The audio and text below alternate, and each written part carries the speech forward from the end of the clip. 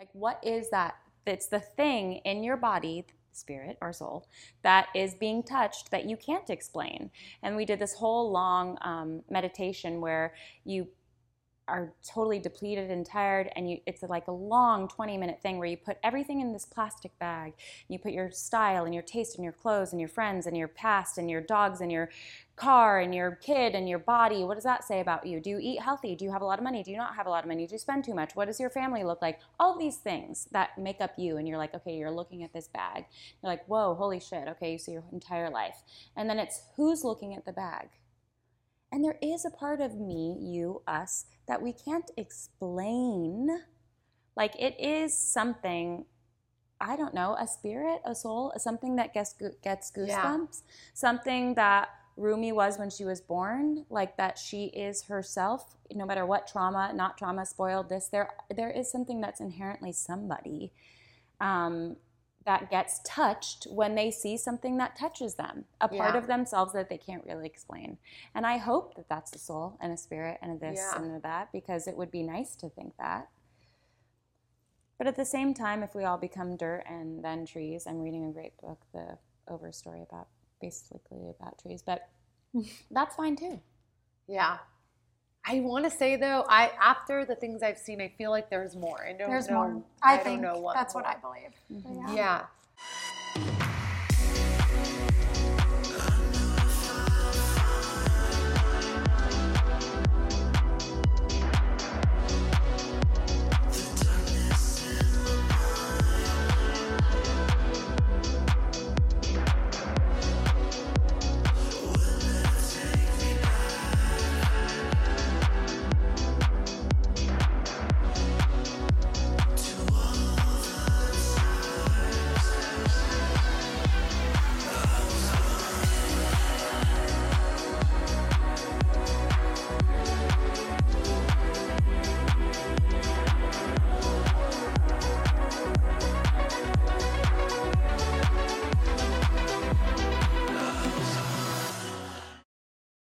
Good morning, good afternoon, good evening, wherever this finds you. Welcome to our ottoman. Grab your favorite mug, warm, cozy blanket, and whatever you want to pour in it. And maybe a blanket. In your blanket. Whatever you want to pour in your blanket. Whatever you want to pour in your blanket, that too. And a box of tissues tonight. Okay, this is what happens when we have, let's make an announcement, a real life public figure celebrity at our ottoman. What we'd like to announce tonight is that we have Caitlin Doubleday added to the crew. So this is really nice to have because she's my friend, not because she was on America's Greatest Nighttime Soap Opera, Nashville, Empire is that one. Actress, singer, Nashville, Hallmark movies, a slew of other things I'm not going to go into because it doesn't matter, because she told me, quote unquote, when I asked her how to do this intro, all that matters is I'm your friend. And that is why she's a part of this. So I love you, and I'm happy. We're all happy to have you. And tonight we will be talking about grief. And if that's not your cup of tea, then don't worry. We have an episode on denial that we're going to do for you. Just kidding.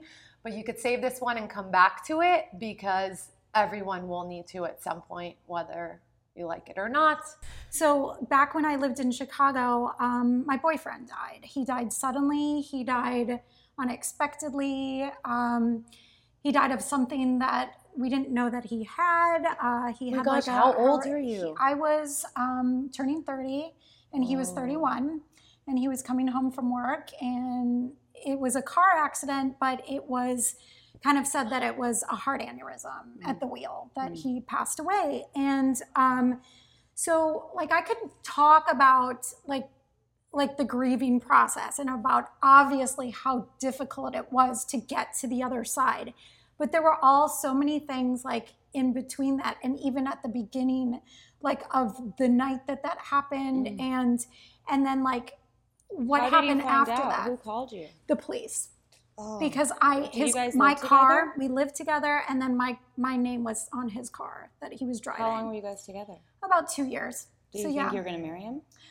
Possibly, yeah. Yeah, I mean, that's the we were age. that is the age. Yeah, so we were definitely considering that, but Yeah. yeah. So the interesting thing that did happen that evening was that it was a snowstorm in Chicago, Yeah. and I was not working that night. I went to see a play. But after I was working at a restaurant, and they did like a wine tasting there. So I showed up afterward, like kind of like, at around 11 o'clock at night, and it was a snowstorm. Mm-hmm. And I was like, okay, like, so it was right when cell phones started. Mm-hmm. And he had called me, but I missed his call. And I was like, okay, that's my cue to go home, because then he's on his way home.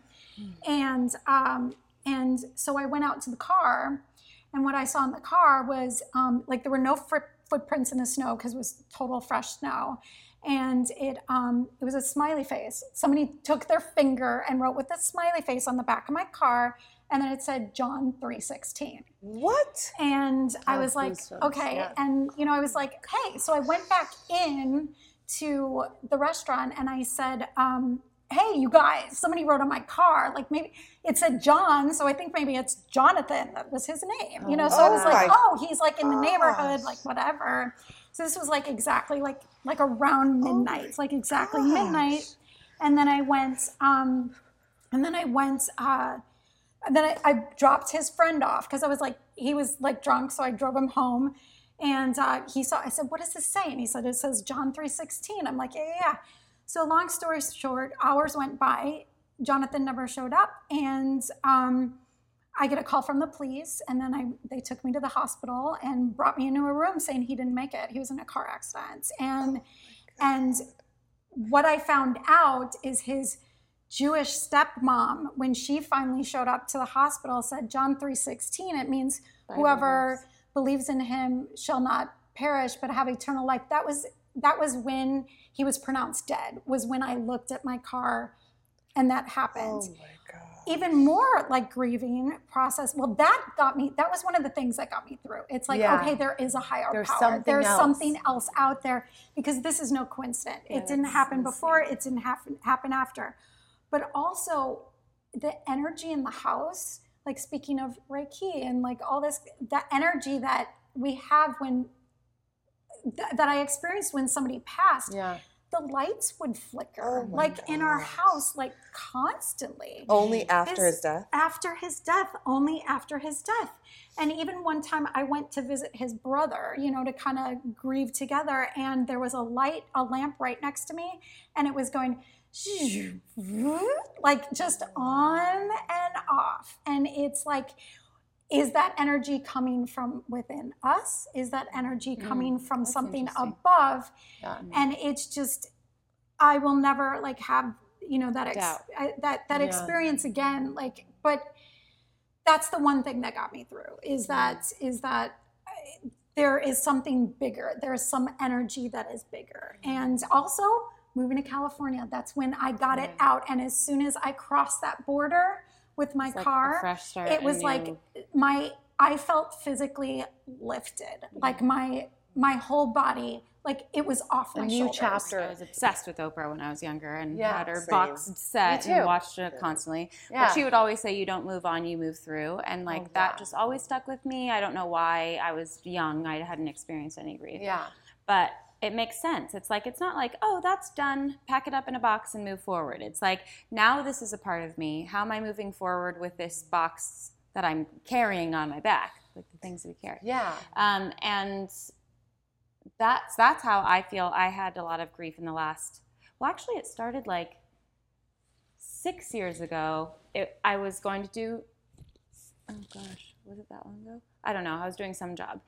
And I travel out for work, and I was in town for a short amount of time, and my dog that I got when I was 18 with my boyfriend, Georgiana, my mom called and said, I think we're going to put Georgiana down. She fell in her water bowl this morning. And I was like, oh, great. And I remember thinking like, okay, now I have to deal with this today, and I'm only in town for a day or two. Right. So I called somebody to put her down at my parents' house because I didn't want her to be carted off somewhere. And that was really weird. That was like, okay, this was my first dog. We put her down at the house. It was actually a beautiful experience, but it was lost. Like my dad was there, my husband at the time that I'm going through a divorce with, my sister, and the dog and the guy that came over, who was really wonderful. And she was eating and fine and whatever, and I got to say goodbye to her, and that was lovely. And then a year later, my next dog, that was like my little sidekick for life, which was a very particular loss, because I looked at him and thought, it's me and you, buddy. Like, before the boyfriends, the friends, the whatever, like, if I get a divorce from Devin, which I eventually did, it was like him and I against the world. Like, him and I would be the ones moving to a new apartment. It was just, he was my constant, this dog. So he died kind of young of cancer unexpectedly, and that was big. And then a year after that, my dad died, and then 2 years after that, my grandmother died. And it was I have a very small family. So I lived with my dad and grandmother and mother my whole life. So grandmother died a year ago. That was during COVID. The whole COVID thing is definitely grieving, especially if some of us might only have one child, to have a year stripped away of something that I really loved, which was socializing with my child, going out to dinner, watching him talk to the waiters and touch the waiters and be a baby, and just being enamored by this thing. That then it was like, no, you're going to stay in your house for a year. And your dad died, your dog died, your grandma died. That was a lot. And I actually saw a psychic, Hollywood medium, that guy, he's blonde, young. Oh, yes. Yeah. Oh my gosh, I've seen the great. show. He's great. And I went with one of my best friends, and her dad had just died, and a lot of the things that came up for him were actually for her, which she really needed, and she believes in that stuff more than me. Mm-hmm. But one thing that stood with me, because my dad ended up dying maybe 5 months later, was that he said that energy, dead people's energy, comes through in electricity. Wow. Yeah. Yeah. So that light flickering and stuff is actually, he thinks, the energy not being able to communicate, and the only sort of passageway is like this thing that we can see, not see. That's their only way to let people know that they're here. And so, of course, that night we talk about her dad, and the light would start flickering. That kind of stuff. Yes. Yeah. And I can't believe I'm hearing this right now. Yeah. Honestly. Isn't that huge, especially for you not to have known that? I mean, you already had such a huge experience just with the John 3:16. Yeah. And so I feel similarly to you. I've never been a believer of any of this stuff. I've gone from being an atheist to moving over to agnostic at some time in my later 20s. Yeah, and my dad he's a scientist, he's a chemist. Everything is science. I mean, his favorite book that he was carrying around was, it's one of these famous atheists books, and literally he would just carry it around. And then my mom is super spiritual, and so she just believes in like not organized religion, but all of, let's say, the prophets or Jesus, and she has a wall with everything on there from every whatever it is. And I always grew up like that, and I just thought my mom's a kook, and then my dad's a little too extreme some point, but I was like, most likely though, this is what it is, there's I'm a really hard fact science person too, but a couple years ago, when I think I had met you guys at that point, we were in Mommy and Me, and I had like a pseudo godfather that I didn't really, he was more my brother's godfather than mine. My mom had a very close relationship with this older man that I didn't appreciate that, since I knew that from a young age, and I didn't like the way their relationship was, and he was a very wealthy man, and so for me, I just kind of grew up, and he was really kind and giving, and would give really good, thoughtful gifts, and remember everybody's birthday, and do papyrus cards. And to me, I was a kid that didn't like a man being this close to my mom, and then was being very protective over my dad. Somehow, though, I grew up, and then those three, they all had a good relationship, and they would be, he got into old age, and my dad would help him with stuff on the computer, and he was a businessman until he was 86 and died. He ended up going to the hospital for something that he should have been fine. He should not have passed away from that, but it just resulted in his passing. And me, and at the time, Rumi, my daughter, was about, I want to say, like 6 months. And I was going to go to the hospital to visit him. At this point, he was in comfort care. We weren't able to see him before that because there was family logistics that weren't allowing anybody to see him. And it's really money, like kind of one of those dirty, out of the movies, like, I don't know, family situations over money and death. But when I finally got to go, it was so weird because I was just like, I gotta go, I'm gonna go. And then I actually got to this wrong hospital. And as I was going in the elevator, I was like, okay, I felt like me and Rumi were there to do something. And I felt, and I get goosebumps when I say this because I just felt like we were going on a mission of some sort. And then all of a sudden I found out I was in the wrong hospital. And I went from a normal work day. I mean, they were saying that he's not going to pass for a few weeks. And so everything went, I wasn't, not stressed to get there. And I was just going to go there and see him. And I found out I was in the wrong hospital and something overtook me. And I was like, holy shit, I'm fucking late now.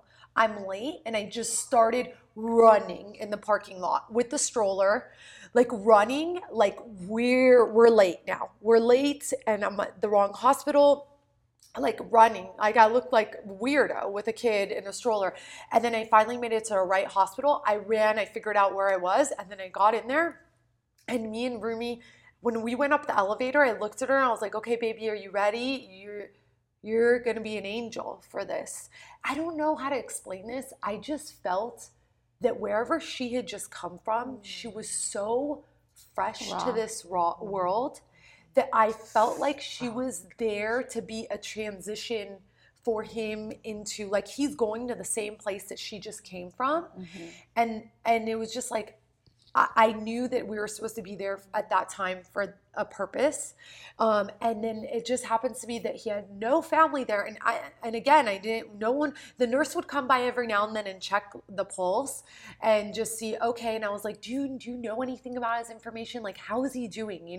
I wasn't so emotionally connected with him. So I felt like I could do the things that people that were emotionally connected couldn't, or didn't have an opportunity to be there and ask the questions that maybe people wanted. And she was like, oh yeah, I mean, he's probably got like another few weeks, and then I was like, okay. And then me and Rumi just started singing to him. And I always describe this story that me and Rumi started singing to him. Rumi's 6 months old. Rumi cannot speak at this point, but we were singing to him. Like, we love you, Perry. And then they had this, like, on the TV screen, it's just like out of like something that's a parody, really.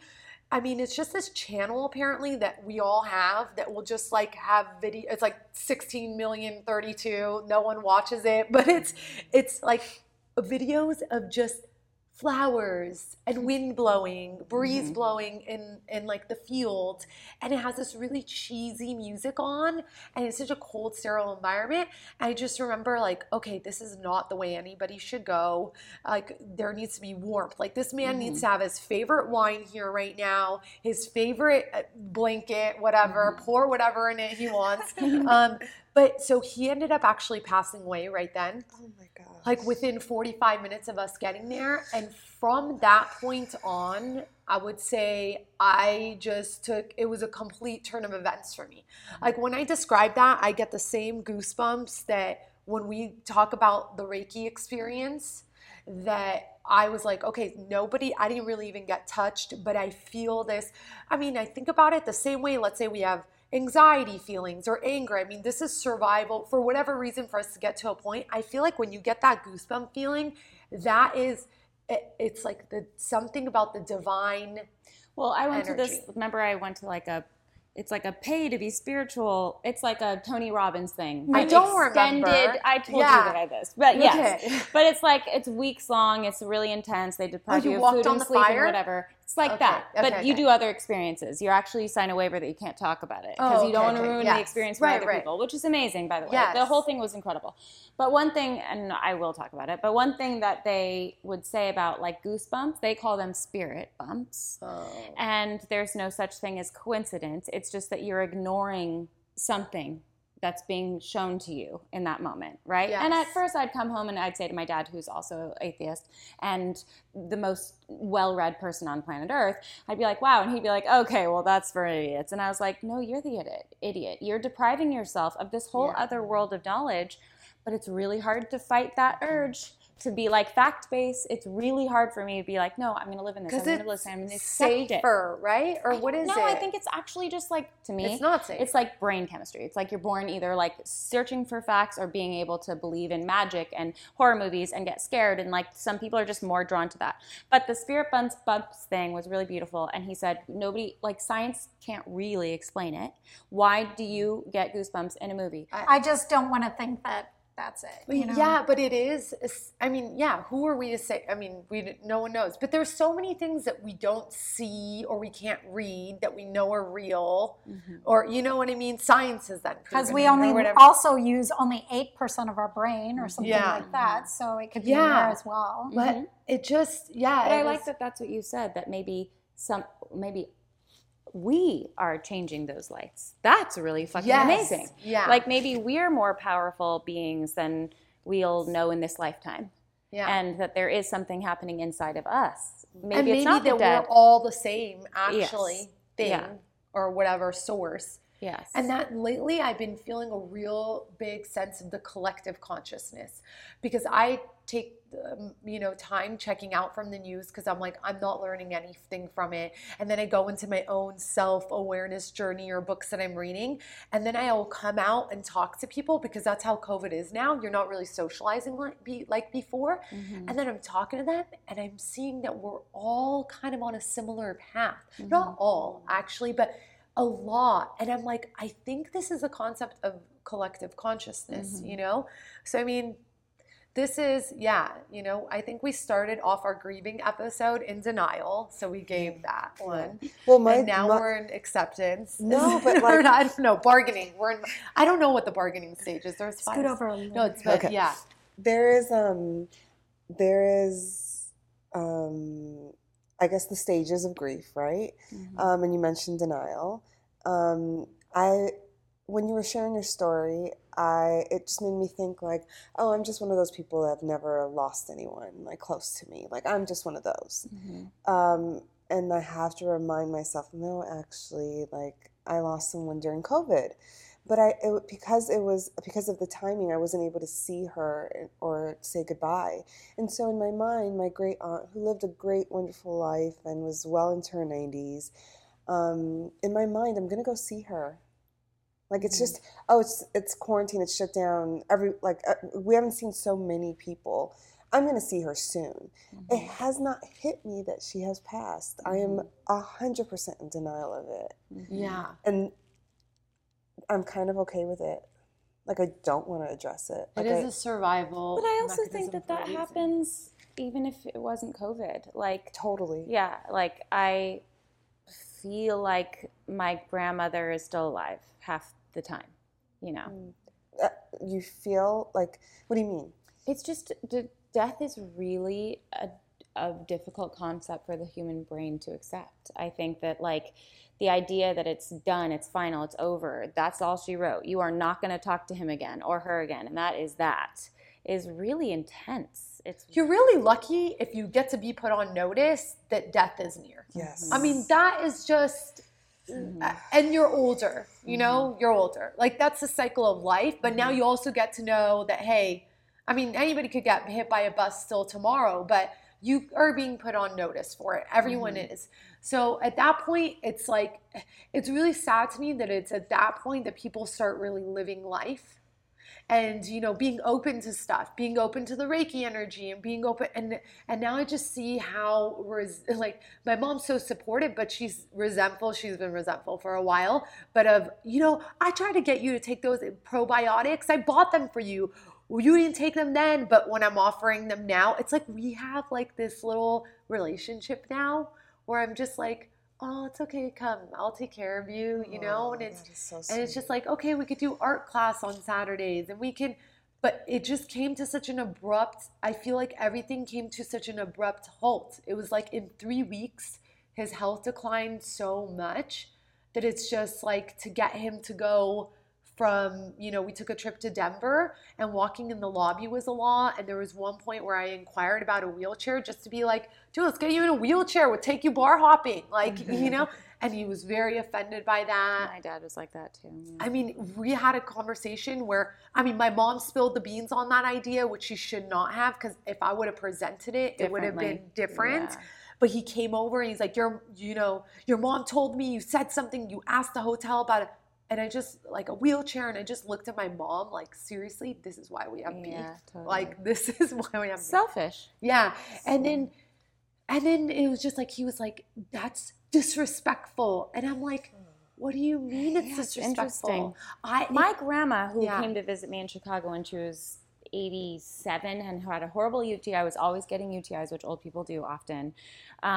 So she was in pain and her stomach hurt. She was making fun. She was an amazing storyteller and a hilarious comedian amazing. And I have this on video. But she was like, oh my God, you wouldn't even believe it. And she's like so tiny and looks like her grandma in the movies. She was in a million commercials. And she was like, the woman was pushing me and she goes, beep, beep, coming through. And there was nobody even around. I was like, hey lady, who are you talking to? There's no one for miles. Why are you saying beep, beep, coming through? Why are you rushing through? And I thought, because she was embarrassed. She didn't want her to say beep, beep, come through. And who the hell cares? And I would always say, like, Grandma, you're going to get picked up. It's like a limo. You're going to get off first. You're going to get driven to your thing. And she'd be like, I can walk. And my dad, too, like, he had lung issues before he got cancer in the end. And he came to visit me in Chicago, too. And, like, he can't even take a step through the airport and he won't get in a wheelchair.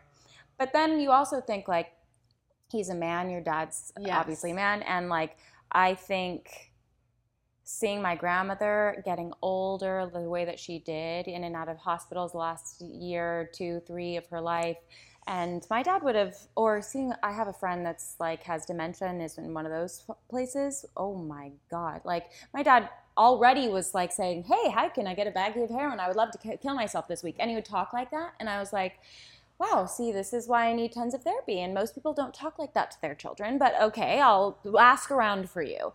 But he was in a lot of pain and like was not scared of death and he was like, my journey is my journey, which was a fucking amazing for everybody around him. Because he was like, I'm not putting my death on anyone. Like I came in alone, I'm going to leave alone. Like that, I'm going to be fine. Like you guys don't worry about this. Like I'm not my dad. Oh, wow. It was really amazing. Yeah. Very existential thinker and that's just very like similar to how my dad is which feeling. Is amazing. Yeah. And a lot of so people aren't like that. No, and I just want to support. I don't care what he is in this season. Yes. I'm just supporting. Yes. But yeah. But I was going to say about male energy and that sort of aging, masculine energy. Your dad isn't going to get old till 90 and have somebody change his diaper and blah, blah, blah. And and I think about my dad and I think that's just not the life that he would have wanted to lead. And it sucks that he died at 73, but it's like, well, that's better than living in this place that a lot of people have to live in the last 2 years of their life and whatever. Like death is just hard for the people going through it and for the people left behind, but there's always, I don't know. I try to see some sort of silver lining as I'm like I think is through that this. the bargaining? I was just what is it? The 5 known stages of grief? It's denial, acceptance, bargaining, anger. Yeah, something else I don't know. Yeah, I should Acceptance. Look it up. Acceptance. Yeah. I'll put it on here. We will. Yeah. There's somebody else that I really like to follow on Instagram a lot. He's been on a lot of podcasts, has several good books out, David Kessler, and he has a lot of good, books on grief, but also if you just follow his Instagram page, like a lot of good quotes from his books. Mm-hmm. Question about your dad. Yeah. He was atheist, agnostic towards the end of his life where he stayed. Yeah. And I would like come to visit whenever I could from Nashville when I got the call on set that it was like, he's going to die of cancer soon. I was like, oh, that was out of nowhere. He didn't even have cancer, but it was like already spread everywhere. We thought that this thing in his esophagus was some blockage with food or whatever, but it's actually a tumor and it's all in his liver and whatever, everywhere. And we were like, oh, okay. And he already could barely walk to go to his lung appointments. So it was just kind of like, oh Lord, like, and he didn't complain. That's the other thing that's really painful. That is, but I would come and I have recordings of just, it was never sort of depressing. It was depressing for me because I was like, my dad's death, is he going to be alive to see me get married and me have a kid and blah, blah, blah. And the fact that my dad and grandma aren't there for my sister has been a huge part of the grief. Like that, I'm reminded of that all the time. I just think about that a lot. But he would say, like, I would record our conversations in the end. And one of them is like him trying to teach me what string theory is and what it would mean to be able to slice time because of quantum mechanics and all of this stuff. And that's how his brain works. He would just like lay and watch. He's like, you can watch any Yale professor talk for free if you go on these like sites. And he's like, he was never bored or boring. So that was, you could just talk to him about anything. And the science part is really amazing. But he never came to a place of faith, a place of no. life past. No. But no fear. Right, He's right, like, right. I'm going to die and it'll be gone. And that's fine. Wow. Were you guys there with him when he passed, or? No, he died next to my mom in bed, though. And, like, we make the joke that she Overnight? killed him, which she probably did. But she actually, so, you know those things that Michael Jackson, what's that drug, the painkiller that's in patches and you can't touch it? You have to put fentanyl. Yeah. So they give you those patches, and the day that he died, the doctors called, and it took them a while to get back these MRI results because he couldn't breathe in that in the machine. So they had to stop it. And my mom tells this story, which makes me ill because the guy wasn't nice to him. And he was like, oh, Jesus, okay. And that fucking kills me because I watched the way that my dad treated people in the hospital. And God, one time he was like laying on his back and a nurse came in and he was like, he said to the nurse, like, you'll never appreciate kindness until you're looking up into the eyes of somebody who's really kind, helpless. And I appreciate looking into your eyes, and I appreciate the way that you handle me, and blah, blah. And he would always be very, like, interactive with the nurses and appreciative and thank them. And there would often be one asshole nurse, and he'd be like, you're such a loser. Like, your energy brings down the room. Like, you shouldn't be doing this for a living. He would say Everybody that? else, no, I would be thinking that. And I wouldn't want them in there with him because I'm like, yo, dude, like, this guy's going to be dead soon. Get the fuck out of here. He wouldn't complain, but, like, as the survivors of it, you don't want to watch that energy in a room with somebody that's dying. Anyway. I think that those are the 2 points that you're bringing up have been the two points that have been the hardest for me to see is I've been on a lot of these calls because everything is by phone now since COVID. And it's like I see him and I know he's in pain, but he'll just be like, I'm good, doctor. Like even yesterday's conversation, he was like, okay, so doctor, so how long will it take for the chemo effects to go away?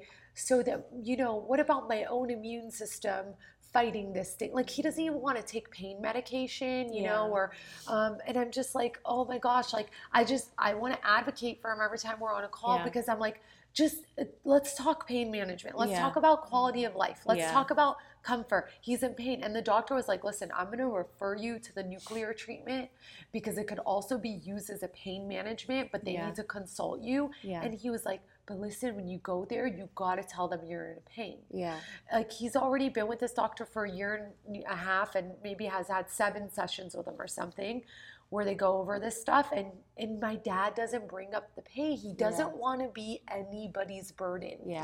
And to me, watching that, it's really heartbreaking at this point because it's like, but that's what we're here for. If anything, there is a point in life, it's for us to be here for each other to support at those times. So this is not a burden. This is what I want to do and want to help.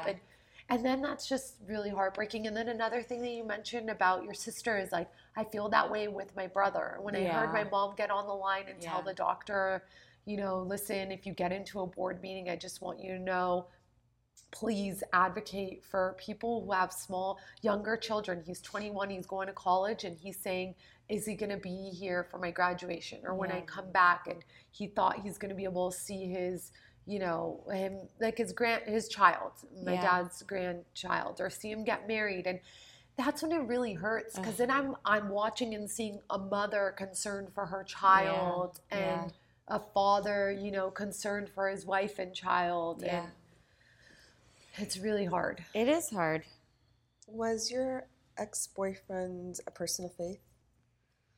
He came from a background of, he was adopted, but he was adopted into a really strong evangelical family. That's weird that there was a Bible verse on your car. Oh, Wow. yeah. But then his father married a Jewish woman, yeah, and she was the one that brought up the Bible verse. But that got his whole family through it because they ran with that as Yeah. the Bible quote on my car. And you know what?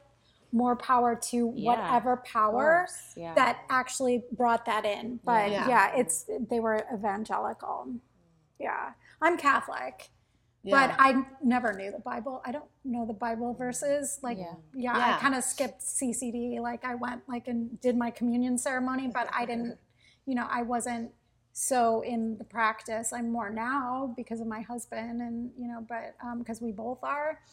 But that is truly, like, it's almost like miraculous to me, and I've called it that before because grieving was so hard, losing someone young, and then his best friend also dying that same year, which was also, I felt like everybody was dying around me, and I felt like, I felt really dark and really lost, and that is continued to get me through. Was that And was that was an unexpected? How did the friend die? How did? His friend died of almost in a weird, bizarre way. Jonathan had, it was called Marfan syndrome. He was never fully diagnosed it, but basically what happens is that a lot of it's a rare genetic disorder, and a lot of the fibers in your body that connect everything, the skin, the organs, everything, there's soft patches in it. Abraham Lincoln was thought to have it because it's like kind of the traits are tall and tall faces. Jonathan said to me one time, he's like, I don't think I'm going to live very long because look at my arm span. He goes, look at my arm span. It's supposed to be from the head to your toe. And I'm like, my arms are like super long, and I like brushed it off and whatever. And it's never usually formally diagnosed because it's really hard to diagnose.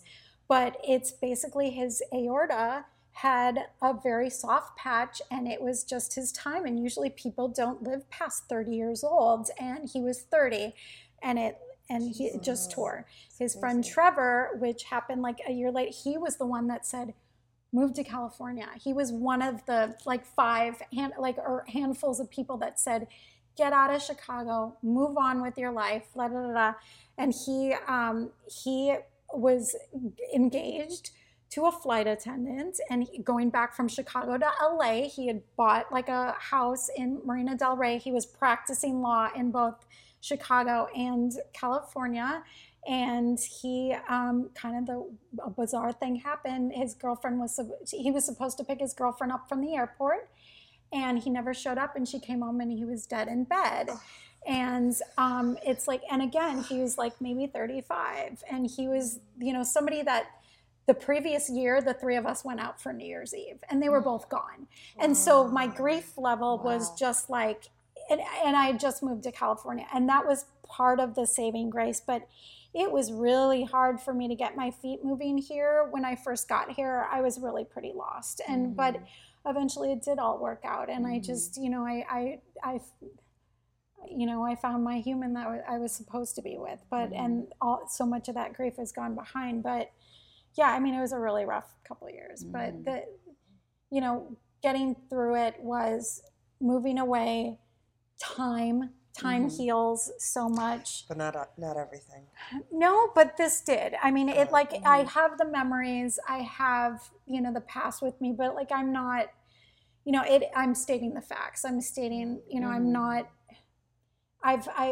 Just time has and life changes have switched on me. He'll never be forgotten. That time will never go away, and it's just.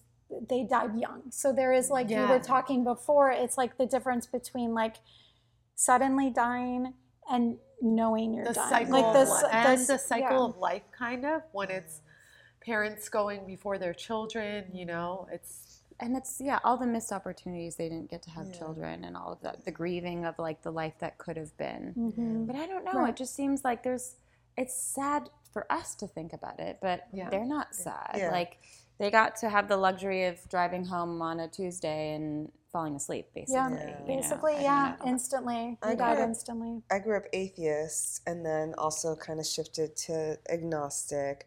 And then one of the things I love to do is edit. And so I was editing this book for this author, and it ended up being a Christian book. And so it required me to read the Bible to revise his writing, and to do some cross-referencing. And so that's actually how I started reading the Bible, was for a job.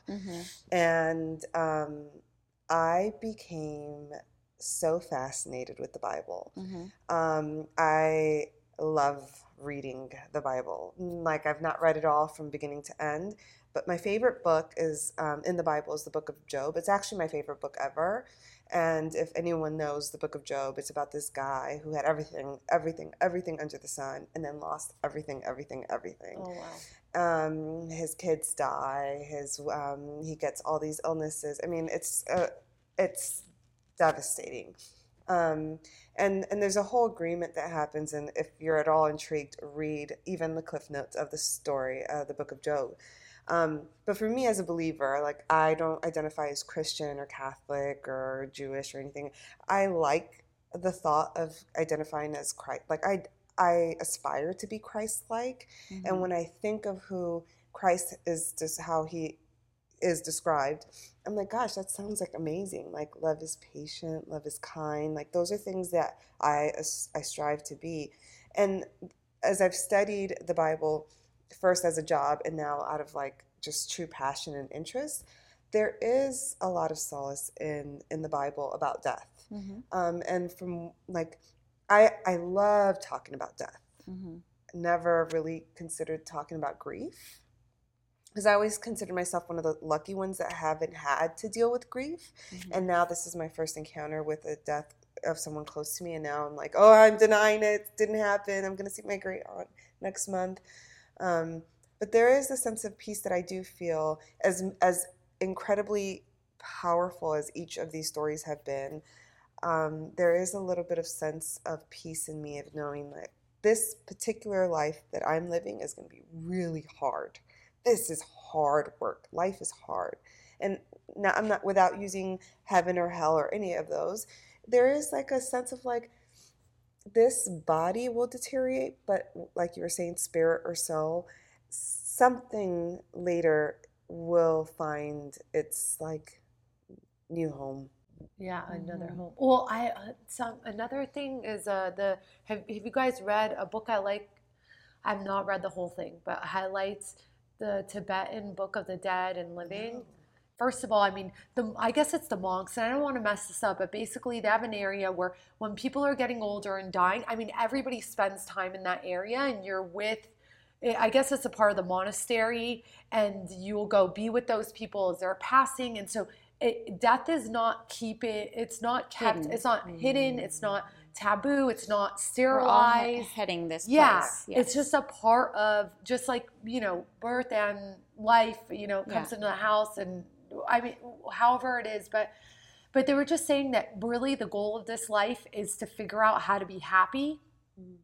And there's different stages of the book, but it's like, once you could get past all of these, like the things that you put in a bag and you carry behind your back or whatever it is to then be able to accept death and get there. Like, it's another chapter. And another thing I think it is that they believe is that this is kind of a dream level, all of life. So even when you have dreams, they're not that impressed because it's dreams within dreams.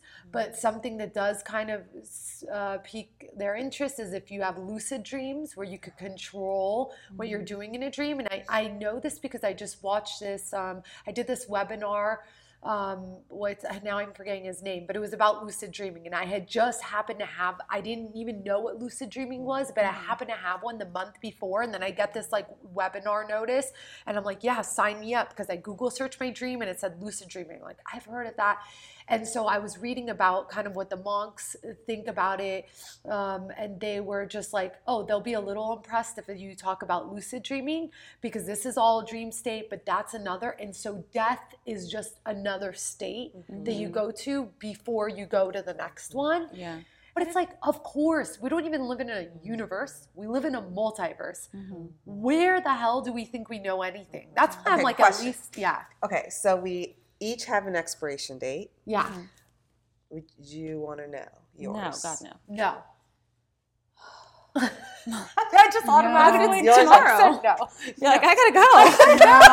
Why did I sign up Why am for I this? talking about grief? I gotta go live my life. Live it up. Where would you go to live it up? So would you want to know? No. I You know what? so I wanna need know. to think I about wanna it. know? give it to me. Okay. Absolutely. Okay, so like there's nothing you you can can do plan to it? change it. No. But no. could you change it? That's No. the thing. No. Because the reason why I say no is because I don't really believe anything is a hard line rule. Like there's a She's way a lawyer, around it. everybody. It's like, there is a way around this, and I don't argue want this. Yeah. No. About December 17th, 2074. Can I get professional courtesy? Yeah. Okay, but I guess if it is a hard line, do I want to know? I guess sure. Why not? Then I can plan according. But you know what? I think we should live like that. Yes. We should already be living Yes. like that. One of my good friends who lost her mother when she was 14 called me and was like, how does this feel? And her husband's twin brother had cerebral palsy or something like that, where you don't live very long, and he died around that time as well. And we were talking about death, and she was like, well, what can you take from this? What has it made you bring up for you? And I just said, I think that I actually wouldn't change anything that I'm doing right now. I'm living the life that I want to be living. I'm trying to live it the way that I want to be living it, saying the things that I'd like to say. That when you found out about your dad, like, I just remember thinking, wow, since I've experienced this, like, I feel thankful that I can tell you, like, see him every week, see him more than once a week. Like, that's it. That's the only thing you can do. And with my mom, treating her with respect, kindness, making sure she feels appreciated, doing small things for her when I can. Like, that's basically it. Yeah. Being a good person. And that's literally what that's the gist of the Tibetan book of the Living Dead. And that's what it is I think being a good person and living a good life. Yeah, because it's always next to you. It's literally something that wakes up with you and goes to sleep with you is death. Right there. Yeah. So, and I think that... And the better relationship that you have with it will be a better life lived, because you won't be escaping it through spending and texting and this and distractions and alcohol. And I think that's all just sort of this mortality. We're not doing enough. FOMO. It's all something, fear of missing out, fear of something. It's all just a fear-based thing. And through my separation and dating and like anxiety-inducing things, I get so much anxiety I can't sleep. My night sweats are insane. I think about death and all of these things that are just like triggering like wormholes. And just to really breathe and say, like, in this moment, I have a house over my head, and I have Franklin, and I have my dogs, and I have my friends, and like just in this moment all the time. And what does that mean? And aware. And actually, we're all freaking fine in this moment. Like, and that's all you can ask of life. Nobody promised you shit. I mean...